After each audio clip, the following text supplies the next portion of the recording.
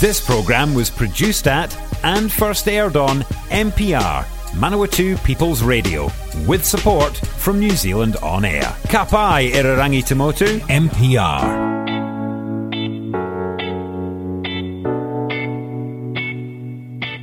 Hi, I'm Greg Watson, and welcome to this week's show of Property Matters, where we talk all things property. Plenty happening in the world of real estate at the moment, a little bit happening locally, plenty happening nationally, and we'll just have a little bit of a digest of the stories of the week here on Property Matters. Starting up is a story here by Susan Edmonds of stuff.co.nz. It says the Reserve Bank's warning of pain for first home buyers. So it's talking about recent first home buyers. So the Reserve Bank has recently just raised the cash rate and 50 basis points, or the official cash rate I should say, and it's up to a level now not seen since 2016. And the bank signalled that it expects to continue to push higher to a peak of about 4% this time next year. It's now predicting a faster increase and higher peak than of previous forecasts. Then it expects the rate to start falling again towards the end of 2024. So in its monetary policy statement, the bank noted that mortgage rates had not yet risen to a point that would cause borrowers difficulty paying their mortgages. Most were starting from a strong position. It said that during 2021, major banks had tested new borrowers' ability to service mortgages at the rates of 5.5% to 6.5%. Therefore, mortgage rates up to these levels should result in relatively few borrowers having difficulty paying their mortgages, and as a result, the reduction in aggregate household spending growth is expected to evolve as it has during previous monetary policy tightening cycles. So the big banks are now advertising one-year rates that are up above 5%. The Reserve Bank said its current cash rate prediction would take the 1 and 2 year fixed mortgage rates over 6% in the next year. So if mortgage rates rise as forecast, then there is a risk that a noticeable number of households that borrowed for the first time in 2021 will find it difficult to pay their mortgages and cover all their usual expenses. This is because the 6% mortgage rate is close to the level at which borrowers were tested during the COVID-19 period. There is a risk that these borrowers will need to cut back spending by more than currently assumed to meet their higher debt servicing costs. So when you borrow from the bank, when you borrow a mortgage, you lend at a certain rate, but they allow, when they're doing their calculations as to whether they lend to you or not, an extra couple of percentage points so that if the market does turn, you're not going to be in too much trouble. So the May Reserve Bank Financial Stability Report noted that low interest rates during COVID-19 had led to an increase in borrowing at higher debt-to-income ratios, that is, the debt as multiples of people's income. In 2021, almost 10% of first home buyer lending had been for more than 6 times the borrower's annual income with a deposit of less than 20%. Another 25% of first-home lending had been more than 6 times the borrower's annual income with a deposit of less than 30%.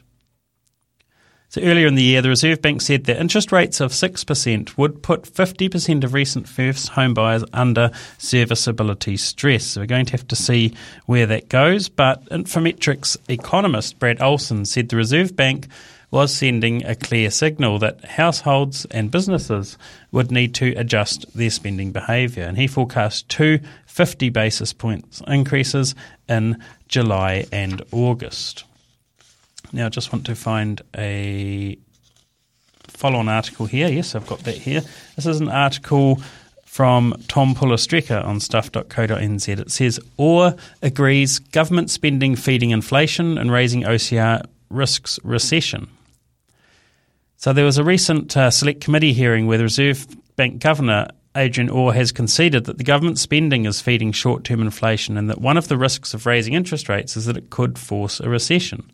But he qualified those comments at a select committee hearing by saying that the Reserve Bank did not expect a recession and that the government's longer-term spending plans should reduce demand in the economy. So according to this article, the Reserve Bank surprised economists on Wednesday by forecasting in a hawkish monetary policy that the official cash rate would rise to about 4% by the middle of next year. As was much more expected, it also raised the OCR by the 50 basis points. in a bid to try and drive down inflation. Now, inflation's actually at a 31-year high of 6.9%. That's the general cost of living increases, if you like. National Party finance spokesperson Nicola Willis has laid some of the blame for high inflation and rising interest rates at the government's door, accusing it of putting more fuel on the fire through its spending plans, and that includes the $350 cost of living payment for low and middle income wage earners, which was announced at the budget. On Wednesday, or put that in context to say that actually that is really just a tiny amount in the big scheme of things. So we'll just have to see where things go, but it's certainly the government's spending that is causing things to increase there. I don't know what a solution is, but there's smarter people than me in this world. One thing they did do recently, the government, was to increase the new price caps for first home buyers. So this is to do with the First Home Grants, which is a grant for first home buyers, provided the properties they're buying are eligible and meet certain criteria. So effectively more properties will become available to first home buyers after the price caps on the first home grants have been lifted in the budget. However, this article says, here's what first home buyers can get for the new price cap. So is it really going to make much of a difference? I would argue virtually none at all, because they haven't really lifted the caps very far at all. So last week the government announced that the price caps for first home loans will be removed completely from June 1st, which is probably a good idea, but lifted the first home grants from May the 19th. It's estimated that the cap changes mean about 7,000 more people will be eligible for grants, and the grants provide up to $10,000 per buyer if they meet KiwiSaver criteria and withdraw from their KiwiSaver funds for a first home. So if you're a couple, that's $20,000. It's not a lot of money, but I guess every bit helps. Real Estate Institute Chief Executive Jen Baird said the grant and loan changes better reflect the reality of the market and will be welcome news for wary first home buyers. The change will give them confidence to reconsider their opportunities, she says, but navigating tighter lending criteria, as well as increasing inflation, global economic uncertainty and rising interest rates will remain a challenge for some buyers. So it doesn't really change a huge amount, according to First Home Buyer Club Director Leslie Harris. He says it doesn't change materially anything much for most people. That's because the grants are only $10,000 and people still need to come up with deposits of over $100,000. There are a few more people that benefit from them, which is great, but for most the struggle remains because it's hard to save the deposit necessary. And mortgage brokers say the fact income caps remain unchanged could mean it will be hard for people to access the grants. People must earn less than $95,000 as a single person or less than $150,000 as a couple to qualify. So we'll just have to see where that goes. So the grant caps have gone up in most areas. The article goes on to talk about that. It doesn't talk much about our region, although I believe, and don't quote me on this, I believe it's gone up to $500,000. As if you can buy a property under that, then you can get that $10,000. So it'll be good if the government then goes on and does indeed change that upper limit. So this question posed by Susan Edmonds on stuff.co.nz, is investing in property still a valid bet? So we're putting our hat on, our investor hat on now. And CoreLogic Head of Research Nick Goodall outlines the looming factors that could sink house prices and how important the next election will be. With house prices falling, new rules to contend with and lending harder to come by, you might imagine that property investors would be pulling back from purchasing properties. But while there has been an undeniable shift in the market, commentators say some investors are still active and there are opportunities if you know where to look for them. So what is the state of the property investment market and where would a would-be investor start? In terms of the challenges for would-be landlords are obvious and mounting. Economist Benji Patterson said the environment was a very challenging one for anyone looking to buy a residential property as an investment. There are a few aspects of the current environment that will push all but the bravest and most long-term investors out of investing and buying a rental in most parts of the country, and these include falling house prices, tighter credit conditions and regulatory changes. Patterson said many investors had relied on capital appreciation for a long time, but now the house prices were beginning to fall in most places, down 5 or 6% so far from the peak, and forecast to drop up to 20% once adjusted for inflation. That was no longer a guaranteed strategy. And again, it does depend a little bit on where you live and how long you hold the property for, of course, as to how those recover. Benji Patterson says, instead, to make a property earn its keep, an investor will need to find something where they can add significant value or achieve a particularly strong rental yield, he said. The problem is, though, that these types of opportunities are far and few between. Many investors will choose to sit on the sides and wait for better buying opportunities to appear down the track. He said people who did not want to act could find access to money a challenge. Banks are allowed to lend only 5% of new loans to investors with equity or deposit of less than 40%. Rising interest rates also put pressure on people's ability to service the loans.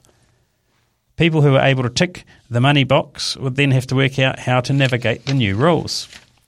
And that's included the Healthy Homes compliance, limits on how often rents can be reviewed, the removal of tax deductibility on home loan interest payments. So the government is phasing out investors' ability to offset their home loan interest costs against rent received to reduce their tax bills. It has been estimated that this will mean new investors pay $2,700 more tax this year than those who bought before the new rules took effect. Although many of these factors are ultimately designed to protect tenants, there is a risk that at the margins they leave some investors shying away from rentals. The problem with this is that such behaviour could tighten the pool of rental houses available at present, and prospective renters would find it more challenging to access housing they can afford. This would be a perverse outcome in the short term at a time when other inflationary pressures are already squeezing budgets out of many households. Investor Graham Fowler said, rising interest rates are a big concern for investors who seem to be the most affected segment of the weakening market. An agent we deal with regularly told me last week that he hasn't had any inquiries for the whole of this year from an investor wanting to buy. Up until the end of last year, he'd get several people calling him each week wanting to buy an investment property. So let's look now at the opportunities for investors.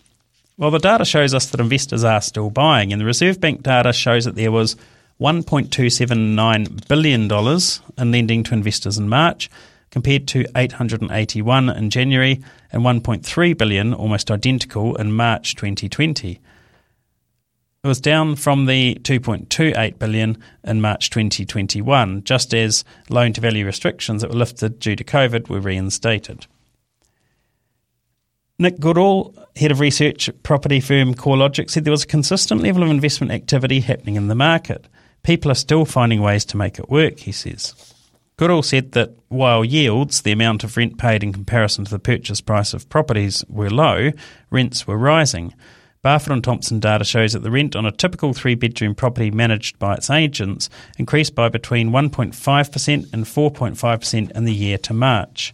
Those of you who listen to the show regularly will know also that in that similar time period, the rents in Manawatu went up 14%. So Goodall said although prices were softening, a strong labour market was likely to put a floor under them, and that made investing in areas with strong local economies a better option. Some were also seeing opportunities in areas that could be rejuvenated by the borders opening, like central Auckland, for example, as the international students and travellers return, because that would increase demand for apartments. Going back to what he was saying there about the strong labour market, etc., and strong local economies, that's where Manawatu is, and Manawatu would continue, I believe, to be a good place to invest for quite a number of years to come due to the massive amount of projects that are going on here. So Goodall said that many property investors still talked about doing up properties as a way to add value, which it definitely is. So the next part of this article asks, when is the best time to buy? Ed McKnight, economist at Opes Partners, said a falling market often provided the best opportunities for investment. He said he would smile when he saw people commenting on businesses' Facebook posts saying it was a bad time to buy. The opportunity is in the downward phase, he says. When things bottom out or start to recover, people are more optimistic and there's not as much incentive to accept lower prices. He said he could see opportunities in two clear areas, new builds and significant renovations. Investors were able to negotiate with developers to lower their prices significantly, he said. McKnight said he'd seen movement of up to 15% already. According to him, he says that you can negotiate hard with developers as their phones aren't ringing right now. And while owner-occupiers might be happy to sit and wait months or longer for the right price, developers are in the business of selling a property and had more incentive to be flexible. People who bought new builds could also be able to continue to use their home loan interest costs to reduce their tax bills. He said the rules also allowed for a property that was converted into 2 separate dwellings to be considered 2 new builds. That's pretty good as well. And he said there's opportunity, particularly in Auckland or Hamilton, to buy a property at a cheaper price than it might have been possible 6 months ago and to renovate it into a home and income, he said. It's a complex process. It's not just as easy as knocking up a wall. You need code compliance certificate, but it's a big opportunity. So really that's just a few comments there on generally investors in the marketplace. So look for places that you can do up or add on to as being the ones that will possibly give you the best results at the moment. If you're looking medium to long term though, capital growth tends to work very well, and the value of properties tends to, in this region, double every 10 years or so, has been more faster than that recently. So we're just going to have a little break now, go to a little bit of music, and then we'll come back with a bit more on the market. This is Bob Marley and the Wailers with Redemption Song.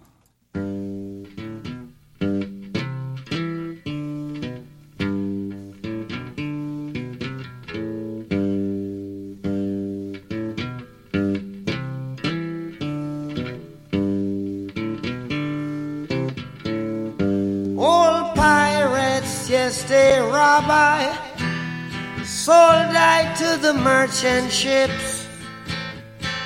Minutes after they took I from the bottomless pit, but my hand was made strong by the hand of the Almighty. We forward in this generation triumphantly. Won't you help to sing these songs of freedom? 'Cause all I ever have, redemption songs, redemption songs. Emancipate yourselves from mental slavery. None but ourselves can free our minds. Have no fear for atomic energy, 'cause none of them can stop the time. How long shall they kill our prophets while we stand aside and look? Ooh, some say it's just a part of it. We've got to fulfill the book.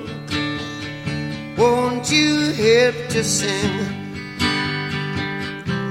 these songs of freedom? 'Cause all I ever have, redemption songs, redemption songs, redemption songs.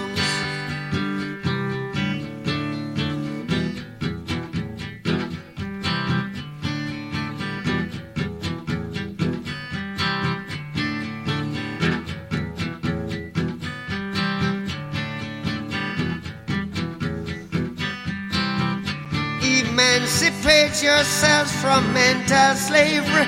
None but ourselves can free our mind. Oh, have no fear for atomic energy, 'cause none of them are gonna stop at the time.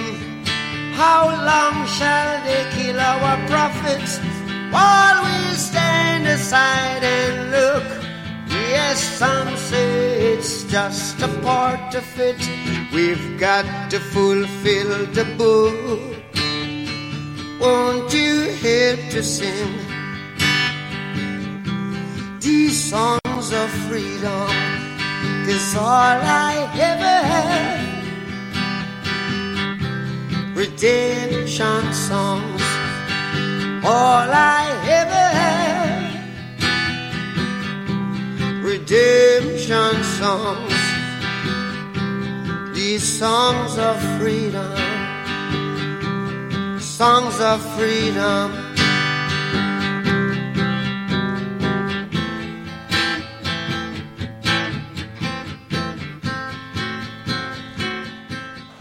And that was Bob Marley and the Wailers with Redemption Song. You're listening to Property Matters here on MPR, Manawatu People's Radio. I'm Greg Watson. Lovely to have your company here. We were talking about the market. We'll just carry on a little bit there. And you may be noticing that we are seeing a lot more prices listed on house listings. And this is an article from Stuff by Miriam Bell. She says auctions have fallen out of favour as the housing market cools, and that's led to a resurgence on sales adverts, agents say. So there were 721 properties sold at auction nationwide in April, and that's according to the latest Real Estate Institute figures. And that's only 14.8% of all sales, and that's a significant drop from the same time last year when it was 29.8%, so it's halved. Real Estate Institute Chief Executive Jen Baird says that in a slower market there tends to be a trend away from auctions. A new Trade Me analysis of listings by sale method supports us. It shows 57% of listings nationwide included the seller's price expectations in April, and that was up 46%, or from 46% at the same time last year. So the move away from auctions or tenders to a more price-transparent method such as inquiries over or asking price was evident, particularly in the three main centres, as prices have been dropping there a bit. Now, I don't know about you, but as a buyer, I always like to see a bit of an indication of a price on a property anyway, because it's really hard to figure out what something's worth, and I don't know about you, but I would just tend to flick on to the next ad if I didn't really know what a property was being advertised for. So following up just on articles we've had in the last couple of weeks about the GIB shortage, this article by Jonathan Killick on stuff.co.nz. Unable to source GIB here, frustrated builders import plasterboard from China. So Kiwi builders have been forced to look offshore to source desperately needed plasterboard as local retailers have run out of stock amid the national construction materials shortage. A sales spokesperson for Trussus, a Beijing-based firm, claimed it had seen a significant increase in interest from buyers in New Zealand after builders were unable to source GIB board locally. The Chinese company is able to export the standard-sized plasterboard sheets for $21 a sheet. That includes shipping, manufacturing and taxes. And because New Zealand has a free trade agreement with China, there are no duty costs imposed on importing the plasterboard from there. So GIB plasterboard, which is manufactured by Fletcher subsidiary Windstone Wallboards, was retailing for about $30 before trade discounts prior to the shortage.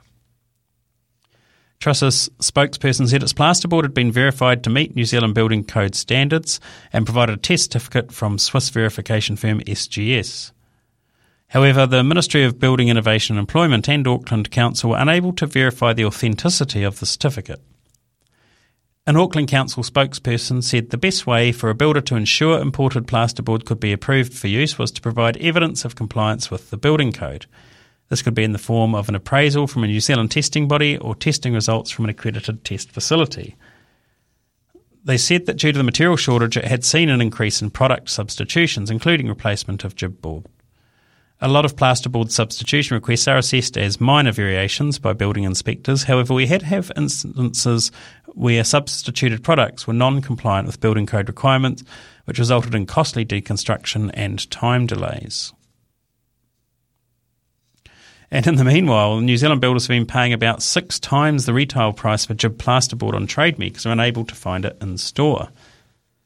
So in some areas, Fletcher Building subsidiary Placemakers appears to have removed its online listings for GIB board altogether.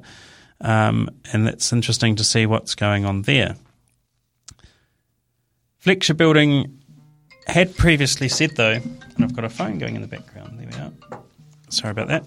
Fletcher Building had previously said that it would significantly increase production of GIB board once it opened the new $400 million factory in the Bay of Plenty in June of next year. So that'll be fantastic to see if that will help. And that's about all we've got time for this week. So thanks very much for listening in, and I look forward to catching up with you in a week's time. It's here on mpr.nz. Remember, you can Google Greg Watson Property Matters, and you can also find this wherever all good podcasts are found or on mpr.nz. See you next week.